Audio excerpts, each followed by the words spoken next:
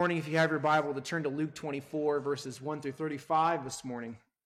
And as you turn to Luke 24, I don't know about you, but it is not enough for me to know that Jesus rose from the dead. What I want more than anything is to know the Jesus who rose from the dead. I want to have a living relationship with the living Christ. And my guess is, if you're here this morning, you want the same thing, or you want to know that that's possible. Maybe you're wrestling through the claims of Christ's resurrection. Maybe you've been thinking about all the people who saw Jesus die, who saw him buried, and then saw him raised back to life. You're thinking about Mary and Martha, the 11 disciples in the upper room. You're thinking about the more than 500 people Jesus appeared to at one time after his resurrection, and you're contemplating all of this, and you're thinking, this is hard to believe, but there is a lot of evidence for it, so I'm considering it. But if I believe it, what then? How do I get to know the Jesus who rose from the dead? Or maybe you've been a Christian for a long time and you believe that Jesus rose from the dead. You have faith in him for salvation. But right now, you feel like the living Christ is not really living with you. You don't feel a close relationship with him. You feel like he's far away from you. And so you're wondering, how do I return to the assurance that Jesus is near to me and that he's with me? Or maybe you've been a Christian for a long time and you know that Jesus is there with you, but you've started to think that Jesus might be different than you thought he was. He might have a different view of the world than you thought he did. He might have different expectations for you and the world than you thought that he did. You thought that you understood him. You thought you understood what he was doing. But now, because of something that's happened, or maybe something you've read or heard about, you're thinking to yourself, as I have several times throughout my life, maybe I don't understand Jesus as well as I thought that I did. But I want to. How do I grow in understanding who Jesus is so that I can adjust my expectations so that they are aligned with realities? That is, that they are aligned with God himself so that I can walk more closely with Jesus. Or maybe you're a Christian and everything is great and you just want to know Jesus more and you just want to get closer to him. In terms of our recent series on prayer, what you want is to drill the well of your heart deeper into Christ and his grace because you just desire all the joy and peace that's found there. And we've talked a lot about how prayer does that, but are there other things? And if there are, what are they? You see, what brings us all together today as we celebrate the resurrection of Jesus is the desire to know Jesus and understand Jesus and grow closer to Jesus as the people that he saved and as the friends that he confides in, as the family that he lives with and that he wants to live with forever. And that is why Luke 24 is such a powerful chapter for me personally, because here at the end of Luke's gospel, Jesus shows us all how this can happen now that he has risen from the dead and ultimately ascended into heaven. Luke 24 is not only a historical accounting of what happened after Jesus rose from the dead, it's also an explanation of how all of us, Mary, Martha, the disciples, you and me, how we can all now see and know and walk with Jesus today and tomorrow until that time when we see him face to face in glory. So let's unpack that. Let's read Luke 24, 1 to 35. It's a longer passage, but it moves pretty fast. And then I'll offer a brief reflection on what Jesus wants us to understand about how we can know him and live with him and walk with him right now. So Luke 24, starting in verse 1. But on the first day of the week, at early dawn, they went to the tomb, taking the spices they had prepared. And they found the stone rolled away from the tomb. But when they went in, they did not find the body of the Lord Jesus. And while they were perplexed about this, behold, two men stood by them in dazzling apparel. And as they were frightened and bowed their faces to the ground, the men said to them, "Why do you seek the living among the dead? He's not here, but has risen. Remember how he told you while he was still in Galilee that the Son of Man must be delivered into the hands of sinful men and be crucified and on the third day rise?" And they remembered his words. And returning from the tomb, they told all these things to the 11 and to all the rest. Now it was Mary Magdalene and Joanna and Mary, the mother of James, and the other women with them who told these things to the apostles. But these words seemed to them an idle tale, and they did not believe them. But Peter rose and ran to the tomb. Stooping and looking in, he saw the linen clothes by themselves, and he went home, marveling at what had happened. That very day, two of them were going to a village named Emmaus, about 7 miles from Jerusalem. And as they were talking with each other about all the things that had happened, while they were talking and discussing together, Jesus himself drew near and went with them. But their eyes were kept from recognizing him. And Jesus said to them, "What is this conversation that you are holding with each other as you walk?" And they stood still, looking sad. Then one of them, named Cleopas, answered him, "Are you the only visitor to Jerusalem who does not know the things that have happened there in these days?" And Jesus said to them, "What things?" And they said to him, "Concerning Jesus of Nazareth, a man who was a prophet, mighty in deed and word before God and all the people, and how our chief priests and rulers delivered him up to be condemned to death and crucified him. But we had hoped that he was the one to redeem Israel. Yes, and beside all this, it is now the third day since these things happened. Moreover, some women of our company amazed us. They were at the tomb early in the morning, and when they did not find his body, they came back, saying that they had seen a vision of angels who said that he was alive. Some of those who were with us went to the tomb and found it just as the women had said, but him they didn't see." And Jesus said to them, "O foolish ones, and slow of heart to believe all that the prophets have spoken. Was it not necessary that the Christ should suffer these things and enter into his glory?" And beginning with Moses and all the prophets, he interpreted to them in all the scriptures the things concerning himself. So they drew near to the village to which they were going. Jesus acted as if he was going farther, but they urged him strongly, saying, "Stay here with us, for it is toward evening, and the day is now far spent." So he went in to stay with them.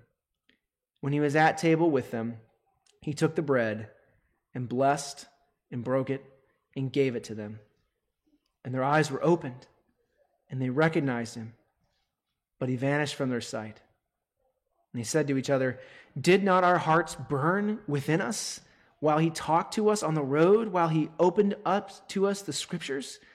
And they rose that same hour and returned to Jerusalem. And they found the 11, and those who were with them gathered together, saying, "The Lord has risen indeed and has appeared to Simon."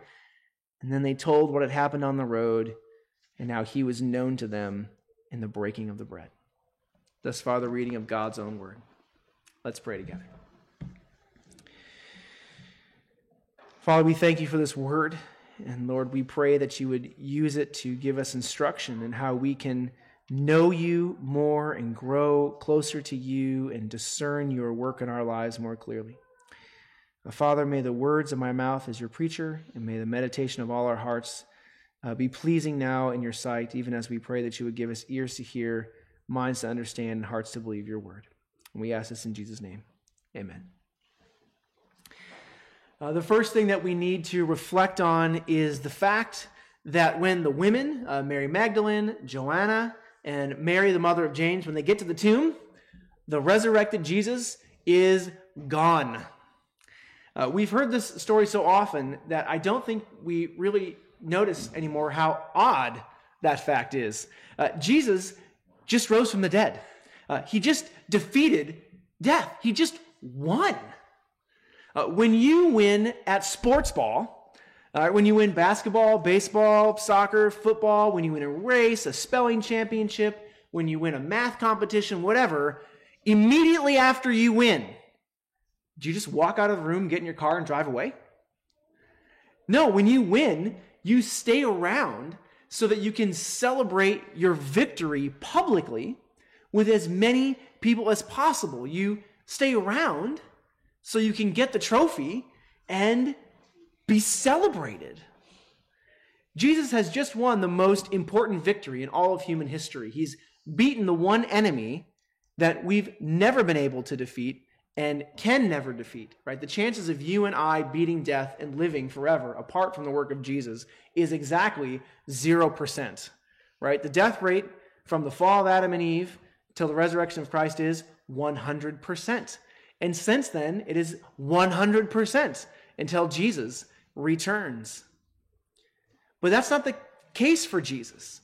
Jesus and death went toe-to-toe, and Jesus won. Jesus defeated death. But instead of standing outside the tomb and celebrating like we would expect of winners, he's gone. Right, that's verses 2 and 3. And they found the stone rolled away from the tomb, but when they went in, they did not find the body of the Lord Jesus. Why? Why was the resurrected Jesus not there? And I think the answer is found in what the angels say to the women. So in verse 4, the women have stepped out from the tomb, or at least they've turned away from the tomb, and they're looking at each other in confusion. You know, like, where's our friend? Where's Jesus? And then in verse 4, we're told this, and while they were perplexed about this, behold, 2 men stood by them in dazzling apparel. And as they were frightened and bowed their faces to the ground, the men said to them, "Why do you seek the living among the dead? He is not here, but has risen." And apart from this being one of the funniest things God has ever told angels to tell people, right? Can you imagine God sending them down? Now remember, when they get down there and they look in the tomb, you need to ask them why they're here at all. It's going to be hilarious. Aside from that being hilarious, it's also a very profound point. If you're seeking Jesus, as these women were, and as you and I are, whether we're seeking Jesus for the first time or seeking to know Jesus more or to grow in him more, you don't go looking for Jesus in tombs or monuments or memorials because he's alive. You seek the living one among the living, as the angels say. In other words, Jesus is present among people. Jesus rose because he's going to live with us. You see, Jesus isn't at the tomb because his victory over death wasn't ultimately a victory over a hole in the ground, and his trophy is not a stone rolled away. No, his victory over death was ultimately a victory over the hole in our relationships that death brings. His victory over death is found in living with us and in us living with him and with each other forever. And his trophy is the people, his people, living with him always. And that's why when Jesus rises from the dead, he doesn't just stand at the entrance of the tomb. It's why he doesn't wait for us to come to him to celebrate, to find him somewhere. No, he gets out of the tomb, walks out of the tomb, and goes immediately to the people that he rose to live with. He rose to begin new life again right now, because that's the victory, and that's the trophy. And that then brings us to our second point, which is Jesus draws near. So in verse 13, we shift scenes from the grave to the road. And on this road, there are 2 disciples walking toward a tiny village called Emmaus. The text tells us that this was about 7 miles away. And we don't know why they were going there. We don't know why that was their destination. Maybe it was their hometown. Maybe they had family there. Maybe it was just a place to go. Because as you can tell from the conversation, there's a lot on their mind, and they just needed to clear their heads, and they thought a 7-mile walk might just be the trick. But while we don't know why they were going there, we do know why they were leaving Jerusalem. They were broken. They were sad that Jesus was dead. They were confused about God and his ways and what he was doing. Right? Everything that they thought they understood about where God was and what he was doing and how he was going to do it had been completely turned upside down. Like we talked about at the beginning of the sermon, some of you might be experiencing that here too. And so here are these two disciples experiencing the exact same thing. They're broken, confused, sad. They don't understand. Where is God? What is he doing? What has happened? And then Jesus draws near. That's verse 15. While they were talking and discussing together, Jesus himself drew near and went with them, but their eyes were kept from recognizing him.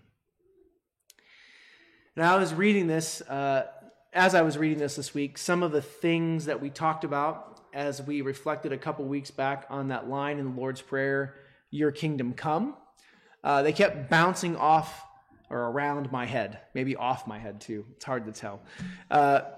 But since I think these things are helpful to understanding why their eyes were kept from recognizing Jesus, I think it's helpful to kind of rehash the main point of that sermon for a second. When we talked about praying for the kingdom of God to come, one of the things we focused on was Jesus' answer to the Pharisees' question of when will the kingdom of God come? And Jesus in Luke 17 replies, "The kingdom of God is not coming in ways that can be observed, nor will they say, 'Look, here it is,' or 'Oh, it's over there.'" No, Jesus says, the kingdom of God is in the midst of you. And remember, Jesus' point there is that God and his kingdom is always near. God is not absent from the world. His Spirit is in the world. His word is in the world. God is working in the world. But God's presence and his work of saving sinners and maturing saints, his kingdom work, God's work of helping us and restore us, that isn't something that we can see with our eyeballs. It's not a building that's being built up with cranes and construction equipment. It's something, though, that we see through the work of the Spirit in our lives as we learn to discern the building, maturing, saving work of God. So now take that point and apply it to what's been happening with these two disciples on the road to Emmaus. They are devastated. They're confused. They're hurt. They're angry. You can tell that in the response that they give to Jesus' question, "What things?" And they are lost. And what's the first thing that the living, resurrected Christ does? He goes to walk with his people in their brokenness and in their hurt and in their confusion. The King of the kingdom comes to build his kingdom in the lives of his people when they are just not in a place where they can discern his presence or understand his work. But yet, Jesus comes and he walks with them because he is going to enjoy his reward, which is them. And he's going to enjoy and receive joy from them when they finally realize who has been walking with them and helping them this entire time, even when they had just no idea who he was. Now, I know some of you are probably thinking, well, Pastor Matt, like that idea of Jesus drawing near to us, seeking us out, walking with us in our hurt and confusion and pain, like that is so encouraging. I hope you feel that. Amen. But at the same time, some of you might also justifiably be thinking, but can this story really apply to me? Because by the Bible's own telling, Jesus is now standing in heaven. This is not heaven. I don't know if you know that. And so if Jesus is in heaven, he isn't going to suddenly join me on a road to Emmaus or when I'm shopping at Walmart or when I'm walking in my car. So how does this idea of Jesus drawing near and living with me to grow a relationship with me and save me and mature me, how does that apply to me right now here in church? And that is a great question. And the text answers it. Because the text shows us that the way these two disciples come to see Jesus, and the way that we realize that Jesus is alive and near and working in us and in them, is the same for them as it is for us. What the text shows us is that the way to discern the presence of Christ and understand his work carries over from them to us. Because you see, in this interaction, Jesus is showing us how we can discern his presence and his work in our lives now that he is resurrected and even ascended. He's showing us here how we can know that he is near and how we can know him and grow in him and deepen our relationship to him. And I can say that because of our final point about burning hearts. Not literally. Calm down, children. I could just see some of the boys, burning hearts. That's amazing. The Bible's great. I'm going to come back to their conversation and to the supper, but I need to jump ahead for a second to what the disciples said to each other in verse 32. Right after they realize that it's Jesus who's with them and then suddenly Jesus vanishes, they say to each other in verse 32, "Did not our hearts burn within us while he talked to us on the road, while he opened to us the scriptures?" And that comment, "did not our hearts burn within us," is such a loaded phrase in the Gospels. Quite literally, the apostles say, "Did not the wicks of our hearts, or did not the lamp of our hearts keep burning while he opened to us the scriptures?" Didn't the wicks of our hearts, didn't the lamps of our hearts keep burning? Now, if you're familiar with the Bible, there might be two sayings of Jesus that also might be familiar to you that use the same Greek word and maybe jumped out at you when I gave that literal translation. The first is in Matthew chapter 5, verse 15, where Jesus tells his people, "No one hides a burning lamp under a lampstand." And there Jesus' point is that the need to let the transforming work of God shine out of our lives as we join Jesus in his kingdom work. The other passage this appears is in Luke chapter 12, verse 35. And there Jesus tells us that we need to keep the burning candle of our faith well supplied with the oil of God's presence so that we can follow Christ well. And the point there is our need to be near Jesus so that we can discern his presence and then the best way to respond to his presence.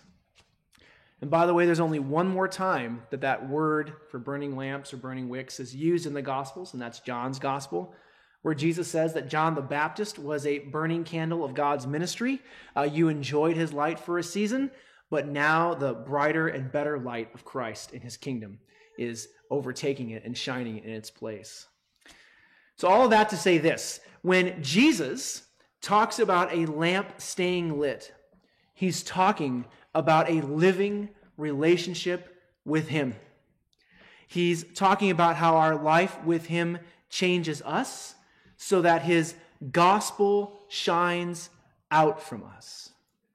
He's talking about the need to stay near him so that we can know him more, see him more clearly, serve him better, enjoy him more. It's about how the ministry of his presence keeps the light of the gospel shining and burning in our hearts. And then here, in Luke 24, the disciples say to each other that the light of their life with Jesus, their burning hearts, the transforming power and presence of Christ burned in their hearts while Jesus was talking to them, explaining the Bible to them, and I think celebrating the Lord's Supper with them. That's why the light of their hearts burned. That's when they discerned Jesus. That's when they understood what had been happening. Did not our hearts burn when he talked with us, when he opened up the scriptures, and at the end, we realized it was Jesus when he broke the bread with us. And that's why this carries directly over to us. This is why this story is about the way Jesus lives with us today. And let me spell it out for you even more. Like us, the disciples on the road to Emmaus experienced communion with Jesus through prayer. Because how else would you describe their conversation with Jesus? All right, in verse 17, they respond to Jesus' presence with frustration that he doesn't seem to know the important things that have happened. Are you the only visitor to Jerusalem who does not know the things that have happened here in these days? What do you, have you been living under a rock?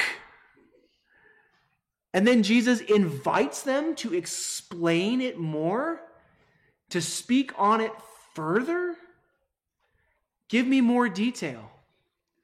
I have a pastor friend who is an amazing pastor, and he has the most annoying question, but it is always so effective.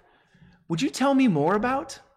And that's what Jesus, would you tell me more about that? You seem angry. Give me more. Give me more explanation.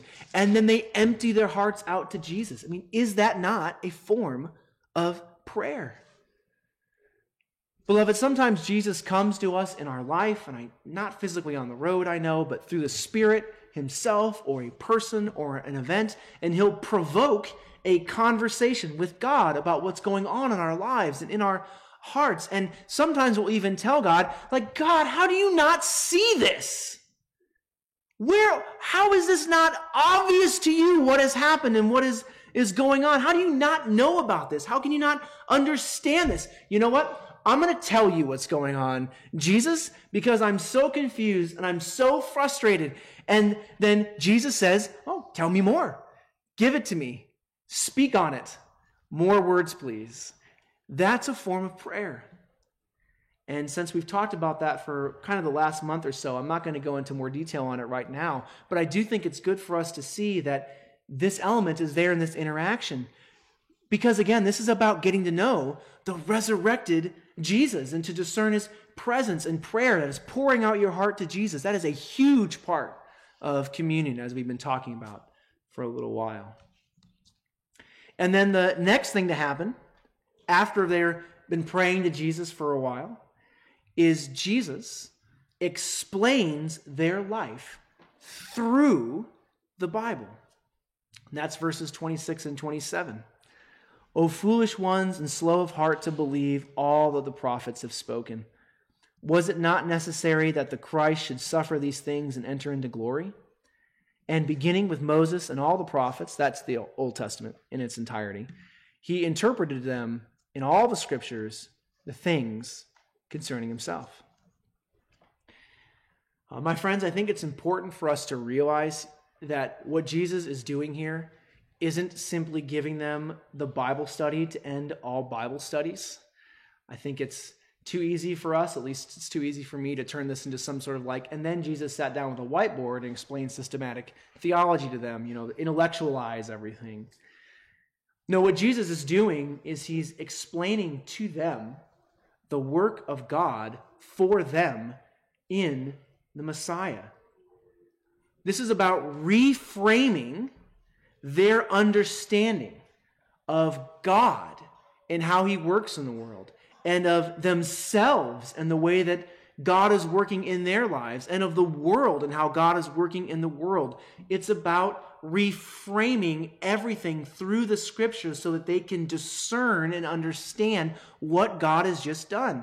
It's not just, here's some interesting things about the Christ that you should know in the Old Testament. It's, here is the work of Christ for you.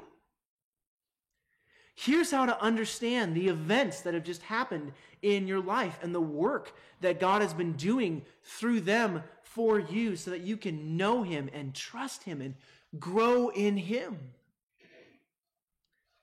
It's reframing their life so they can see it through the lens of God's own eyesight. And then finally, there's the Lord's Supper.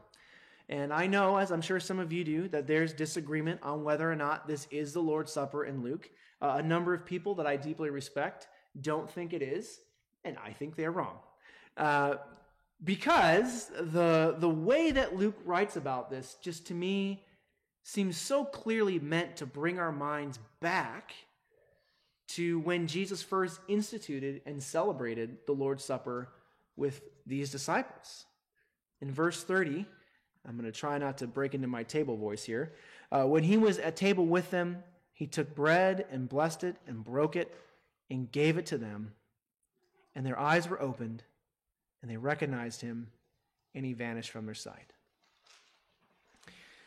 My friends, it seems to me the final thing that Jesus did to help them discern his presence was give them communion. Now notice that Jesus didn't eat with them, and I think that's because he told us, as we heard in our Good Friday sermon readings through Luke, that he would not eat this meal with us again until we eat it with him anew in the new heavens and the new earth. So that's why he didn't eat with them, but he clearly gives them, I think, communion, the Lord's Supper. He gives them one of the most fundamental ways to receive assurance about his work in their life. Because, beloved, the supper is a fundamental, foundational way for us to receive and grow in the reframing work of Jesus. It is central to help us know that Jesus is near us, that he is for us, that he's living with us by the Spirit, because it tells us that Jesus died for us so that he could rise and live with us forever, starting now. Jesus prepares the supper, and then after prayer and the word and communion, they recognize him. So let me bring this all together. If you want to seek Jesus, you need to look for him among the living. And I would add, you should especially look for him among those whom he says he lives with, which is the church, the people of God. And you need to know that Jesus is near and that he is working even now. But in order to see him, what does Luke 24 show us that we need? We need prayer, we need the Bible, and we need the Lord's Supper. Or you could just say, we need worship. We need church. And this has been the case throughout the entirety of Jesus' life with his people. All the way back in the Old Testament, the Psalms are full of times when the psalmists were struggling with God's presence and purpose and plan. But after they spent time in worship, they start to discern how near God is and what he's doing and why he's doing it. I forget which psalm it is, but the psalmist will say, "As for me, my feet has almost slipped, because when I looked at the wicked, they're always sleek and fat. Nothing wrong ever befalls them."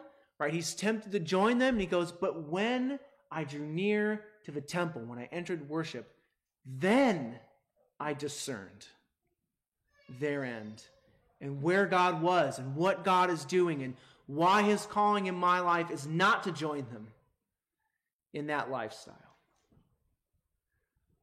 Throughout Scripture, worship is the way that God reframes our life and our experience so that we can see the goodness and the redemptive work of Jesus as he builds his kingdom among us and in us and through us.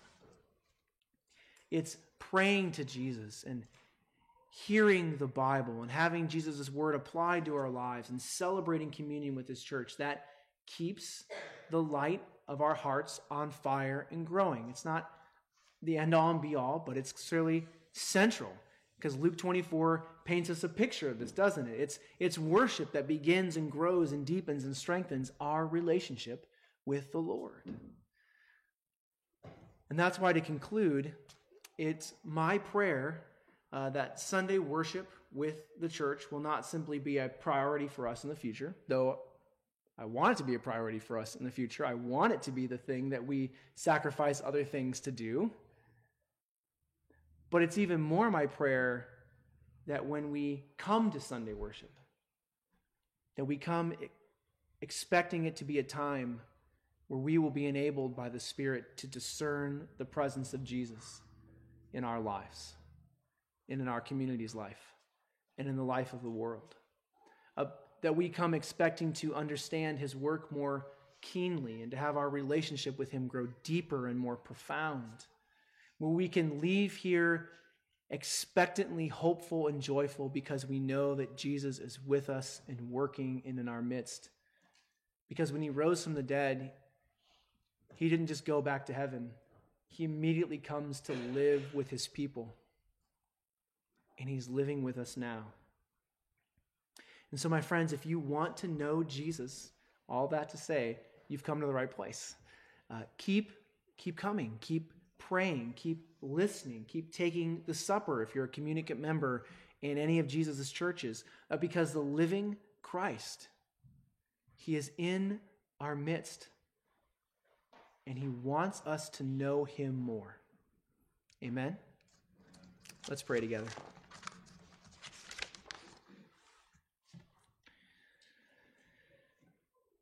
Father, as we prayed at the beginning of the service, we want to know the resurrected Jesus.